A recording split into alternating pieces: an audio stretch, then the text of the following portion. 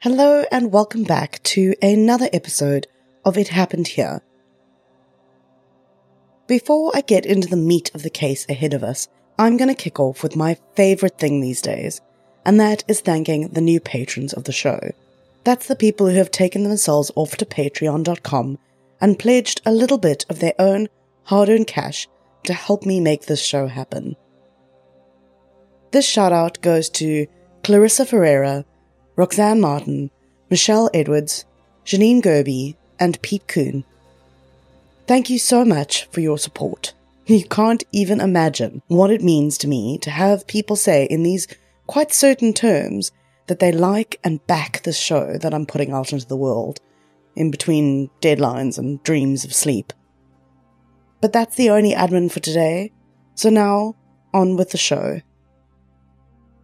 It's the 2nd of March 2011, and on the side of the road in Khayelitsha, one of Cape Town's sprawling townships, a middle-aged couple kneels in the sand, openly weeping. In front of them is a wooden board hammered into the sand, with a photograph of a stunning young woman attached.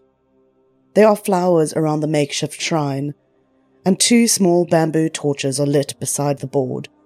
In the background, a Hindu priest says a solemn prayer. A few meters from the grieving couple, reporters jostle one another to try and get a better shot.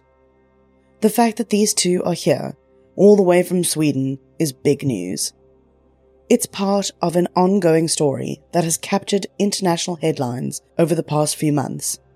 The couple, Nilam and Vinod Hindocha, have come here to grieve their beloved daughter, Anni Dewani. This is episode 17, Hijack or Hit, the murder of Anni Dewani.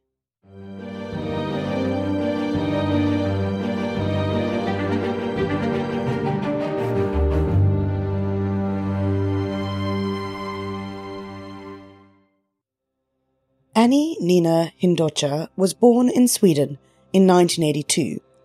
She was ethnically Indian, and her parents Nilam and Vinod had left Uganda in the 1970s when President Idi Amin had ordered the forced expulsion of the country's Asian minority.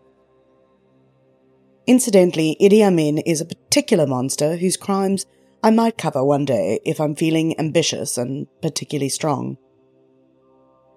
The Hindochas were granted residency in Sweden, where they had Annie. She also had 2 siblings, a sister called Amy and a brother, Anish.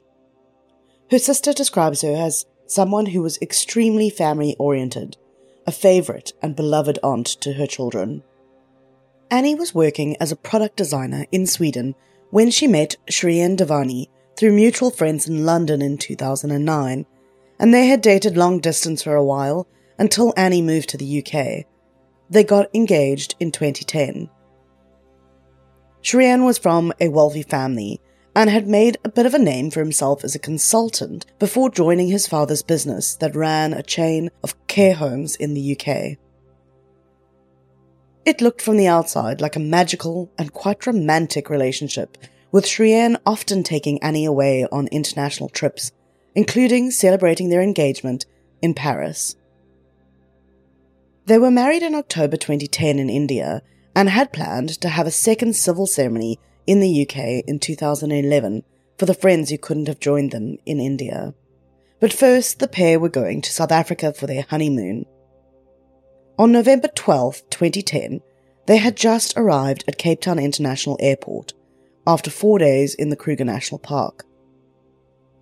Outside the airport, Anni Dewani is trying to flag down a taxi to take him and his beautiful new wife to their hotel. He catches the attention of a driver, and they're soon on their way. Outside the car, kilometers of sprawling township flash past, in stark contrast to the luxurious Cape Grace Hotel where they will be staying.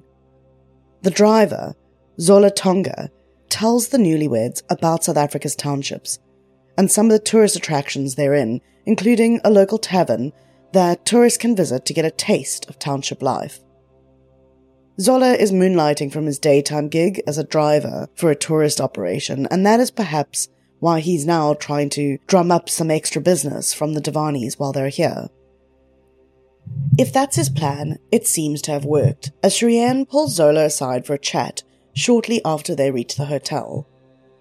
According to Zola's later testimony, however, it is at this point that Shrien tells him that he is looking to have a client, quote, removed from the scene. Zola tells the court that Shrien asked him to arrange this and promises 15,000 rand for the hit, which needed to happen as soon as possible, the very next night, in fact, and it needed to look like an accident, a hijacking that got out of hand. For international listeners, hijacking, the crime of forcefully taking someone's vehicle, is relatively common but much feared in South Africa. In response to rising crime rates over the years, people began to arm their homes with, barbed wire and electric wire and intruder alarms. So it became, in some ways, easier to access people and rob them of valuables while they were out and about. And a car is a high-worth object after all. Hijacking is considered aggravated robbery under South African law, and has actually been on the rise again recently. In 2010, when our story unfolds, there were over 10,000 carjackings reported to police, and that excludes the hijacking of trucks. For interest's sake, the company Tracker South Africa recently reported they were seeing more hijacking than traditional car theft in 2021, something that they call an opportunistic tactic. But I suspect that those figures include trucks because they make mention of vehicles loaded with goods. Whatever the statistics, there's something so visceral about the fear and violence that we associate with hijacking. It's just such a chaotic and fast attack. Add to this the apparent randomness of this type of crime, as well as the high degree of violence associated with it, and you get a category of crime that many people live in true fear of. This is what Zola, and allegedly Shrien, were discussing so casually that day outside the Dewani's lavish hotel. Zola apparently knows some people, or maybe he's just enthralled by the promise of that much money, a fortune to most poor South Africans. He agrees to the plan and confirms he'll pick Shrien up the next evening. Zola will later claim that he had no idea, no inkling, that the person Shrien wanted murdered was his own wife, the same friendly, beautiful and engaging woman he'd been shuttling around that day. Nonetheless, he agreed to pick up the Dewanis for dinner the next evening, and to see what he could do about coming up with some hitmen in the meantime. If this is all starting to sound a tiny bit far-fetched, like a badly plotted crime novel whose author is not afraid to take some leaps, well, strap in. It's going to get a whole lot weirder and even less believable. The testimony given by the handful of people involved in this conspiracy is all over the place. They contradict one another at every turn, and none of them seem to be able to even keep their own stories straight. On November 13th, the day after the Dewanis arrived, Zola pulls up to the hotel around 7:30 at night, the time he had agreed to return to pick the couple up for dinner and a night on the town.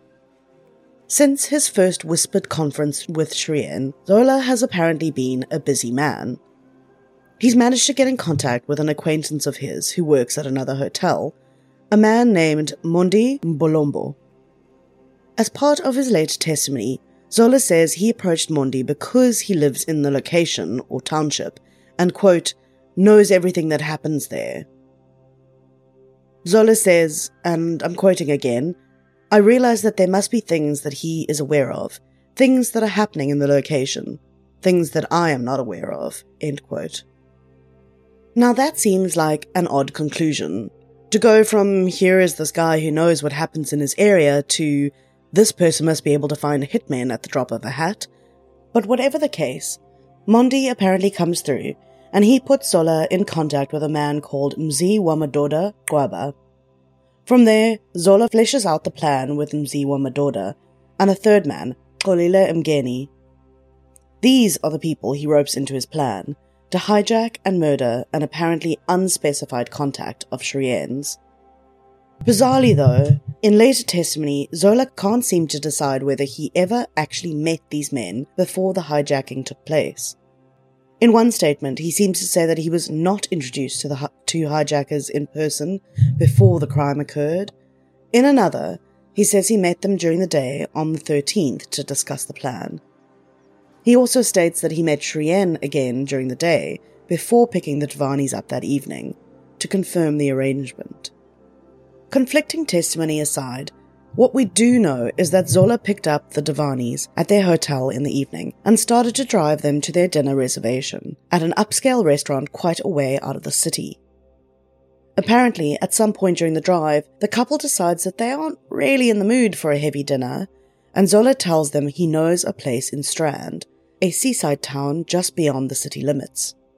Instead of the elegant winery they'd booked, the Dewanis end up at the much more down-to-earth Surfside restaurant. According to one description of events, they have a dinner of curry and sushi, and then they go on a stroll along the beach. A more laid-back evening than what they had originally planned. At around 10:15 p.m, they jump into Zola's taxi and head back to Cape Town's waterfront for a nightcap. Now, the waterfront where their hotel is located is definitely on the well-heeled tourist end of the spectrum. Like many of the attractions visitors are likely to see in Cape Town, it is also specifically geared for tourists. I mean, we can accuse pretty much the entire city of that, but this particular area certainly more so. It's not a reflection of how most South Africans live, a world away from the informal settlements despite being just a short drive apart. According to Shrien, it was Annie who expressed the desire to see something more authentic, something decidedly different from her home country of Sweden. Also, according to Shrien, it was Zola Tonga who suggested that they go see a bit more of the, quote, real Africa. Wherever the suggestion came from, the result was that the young couple shortly found themselves driving down the streets of Gugulethu, one of Cape Town's most famous and infamous townships. Now, I don't want to put stereotypes out there about how dangerous it is for a couple of tourists to be wandering around an area like this at night. But for sure, most locals, including many of the ones who live in Gugs, would probably tell a couple of affluent tourists to take care.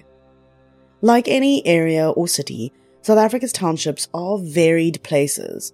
Some bits are quite established, others more ramshackle, but almost universally, they have been neglected spaces, where roads are poorly maintained, the streetlights intermittent, and electricity patchy.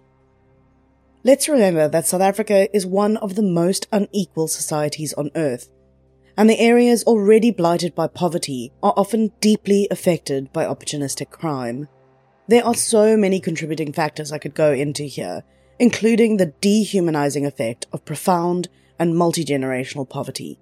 But to spare us the dissertation, I want to say one broad thing. It is an unfortunate truth that South Africa's townships see a lot of violence and crime, most of which is experienced by the residents of these places. Tourists are typically warned to avoid them unless they're traveling with a knowledgeable tour guide or someone they trust who lives in the area, or I suppose if they are particularly street smart. I say that acknowledging that it is an insufficient summary that doesn't do justice to the vibrant and varied cultures of these places, or the vast majority of law-abiding people who live there. At around 10:45 p.m, Zola stops at an intersection in Gugulethu, and suddenly all hell breaks loose. In what must have been a deeply surreal moment, the couple look up to see a man hammering on the car window with a gun, demanding Zola unlock the car doors. Within seconds, the hijackers have entered the vehicle, and according to one account, they take up position in the front passenger and driver's seat. According to another account, they force Zola into the passenger seat, while one gunman takes the wheel and the other squeezes into the back seat with the terrified newlyweds. The two attackers, Olile and Mziwa Madoda, speed off in the vehicle, stopping briefly to throw Zola out at a nearby petrol station after relieving him of his phone. This is all part of the plan, as he later recounts. The hijackers then drive with the Dewanis still trapped in the car for a full 45 minutes. Eventually, close to midnight, they stop the car and order Shrien out, in the middle of another of Cape Town's townships, Khayelitsha. There's a couple of versions of this story too.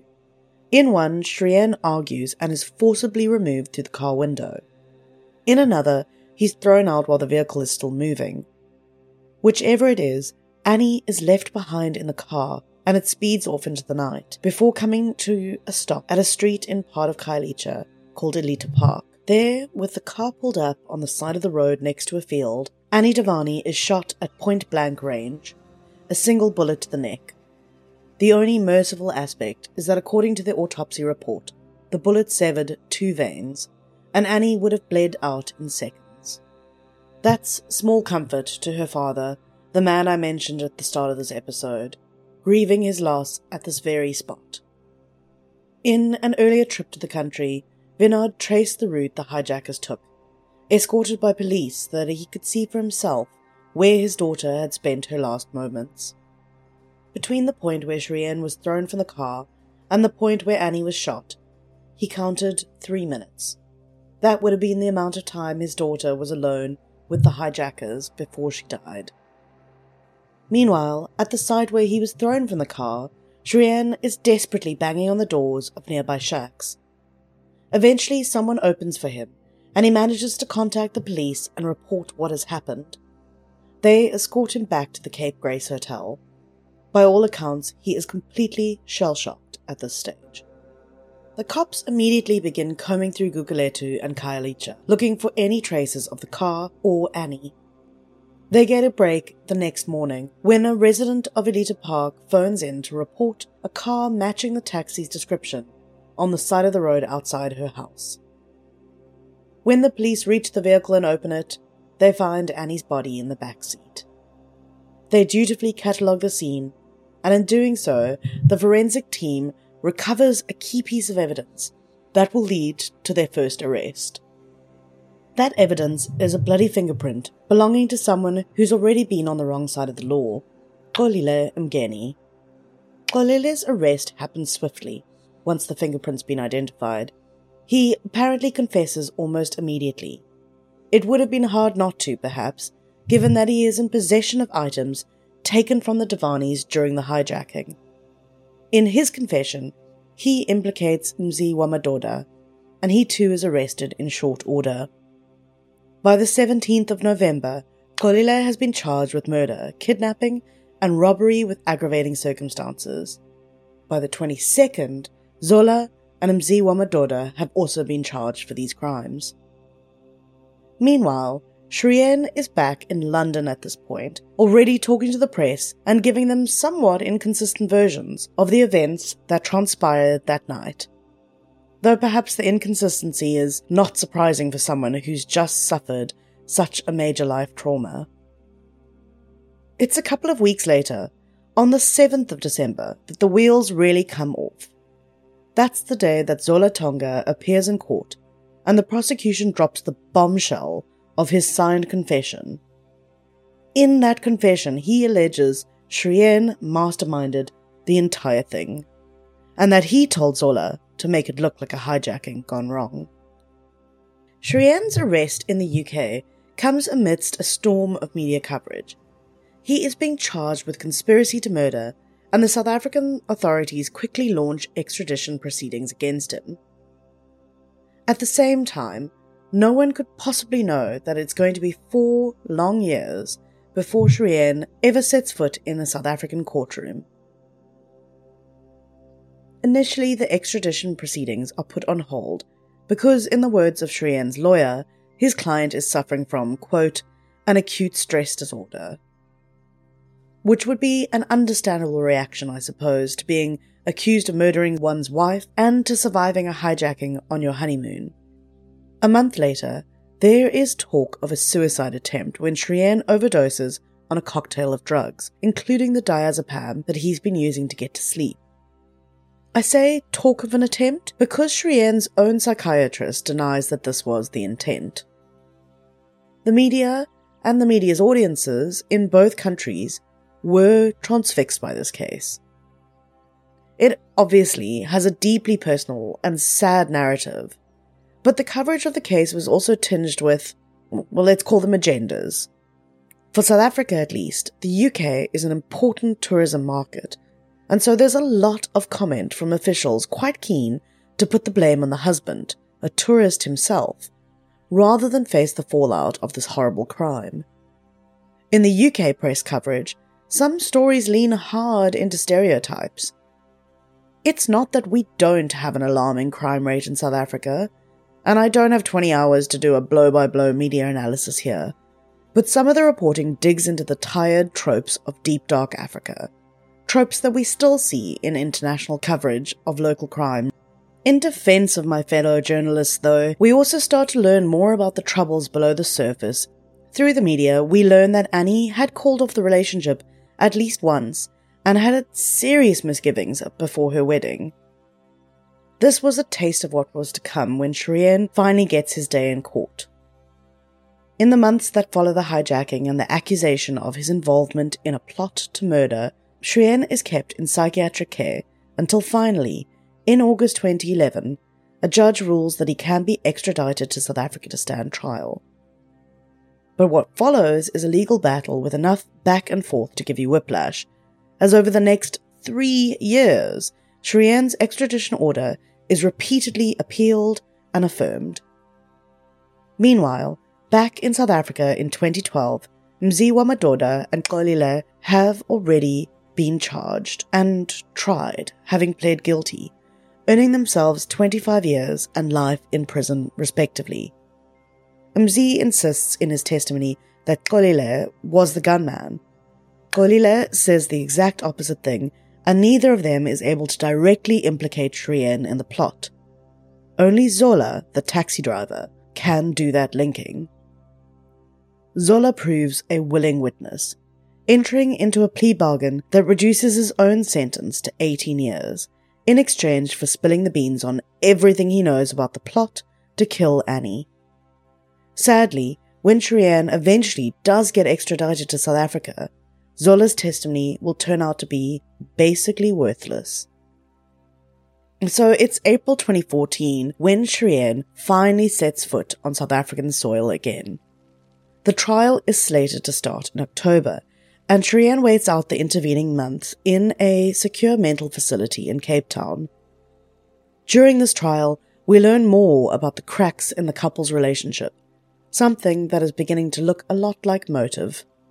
The court hears that Annie was unhappy, which I've alluded to, including testimony that she felt she didn't get along well enough with her husband-to-be, and that she had considered calling the whole thing off more than once. And we hear testimony that Shrien, too, really wasn't thrilled about the fact that he was getting married, and that he was looking for a way out.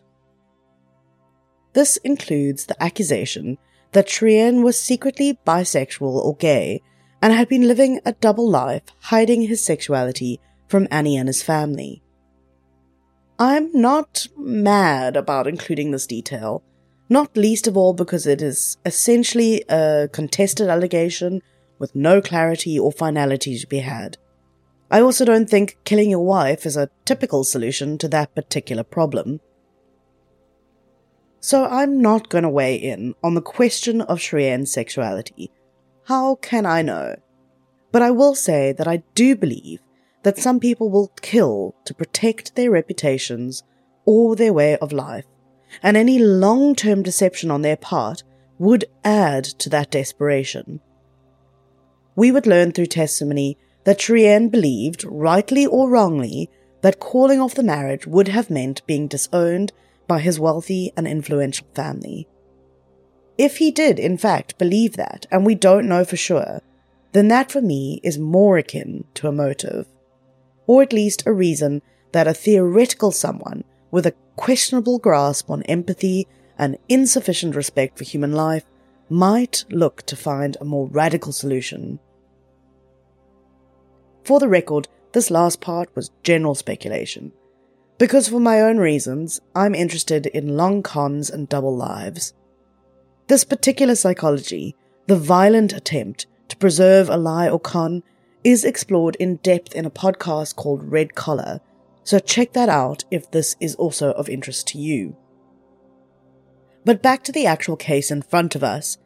Whether Shrien was secretly gay or not, whether he wanted out of the marriage or not, The question the court still has to answer is, was this enough to drive this man to arrange the murder of his wife in cold blood on their honeymoon?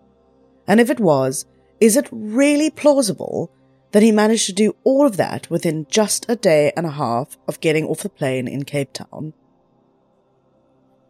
I'm not the one who needed to be convinced one way or another. That falls to a judge. In early December 2014, just 2 short months after it started, Anni Dewani's trial was over. The judge, in response to Dewani's lawyers asking that the case be dismissed, has agreed. In her judgment, Western Cape High Court Judge Jeanette Traverso states, and this is a long quote, but bear with me, "To summarize, Mr. Tonga," that's Zola to you and me, "who was the only witness who had linked the accused to this conspiracy, gave evidence to this court which is so improbable and contains so many mistakes, lies, and inconsistencies that one simply cannot know where the lies end and the truth begins." She continues, "I accept that at this stage of the proceedings, the credibility of a witness plays a limited role. But in my view, the evidence of these witnesses is so replete with fundamental contradictions on the key components of the state's case that I can all but ignore it.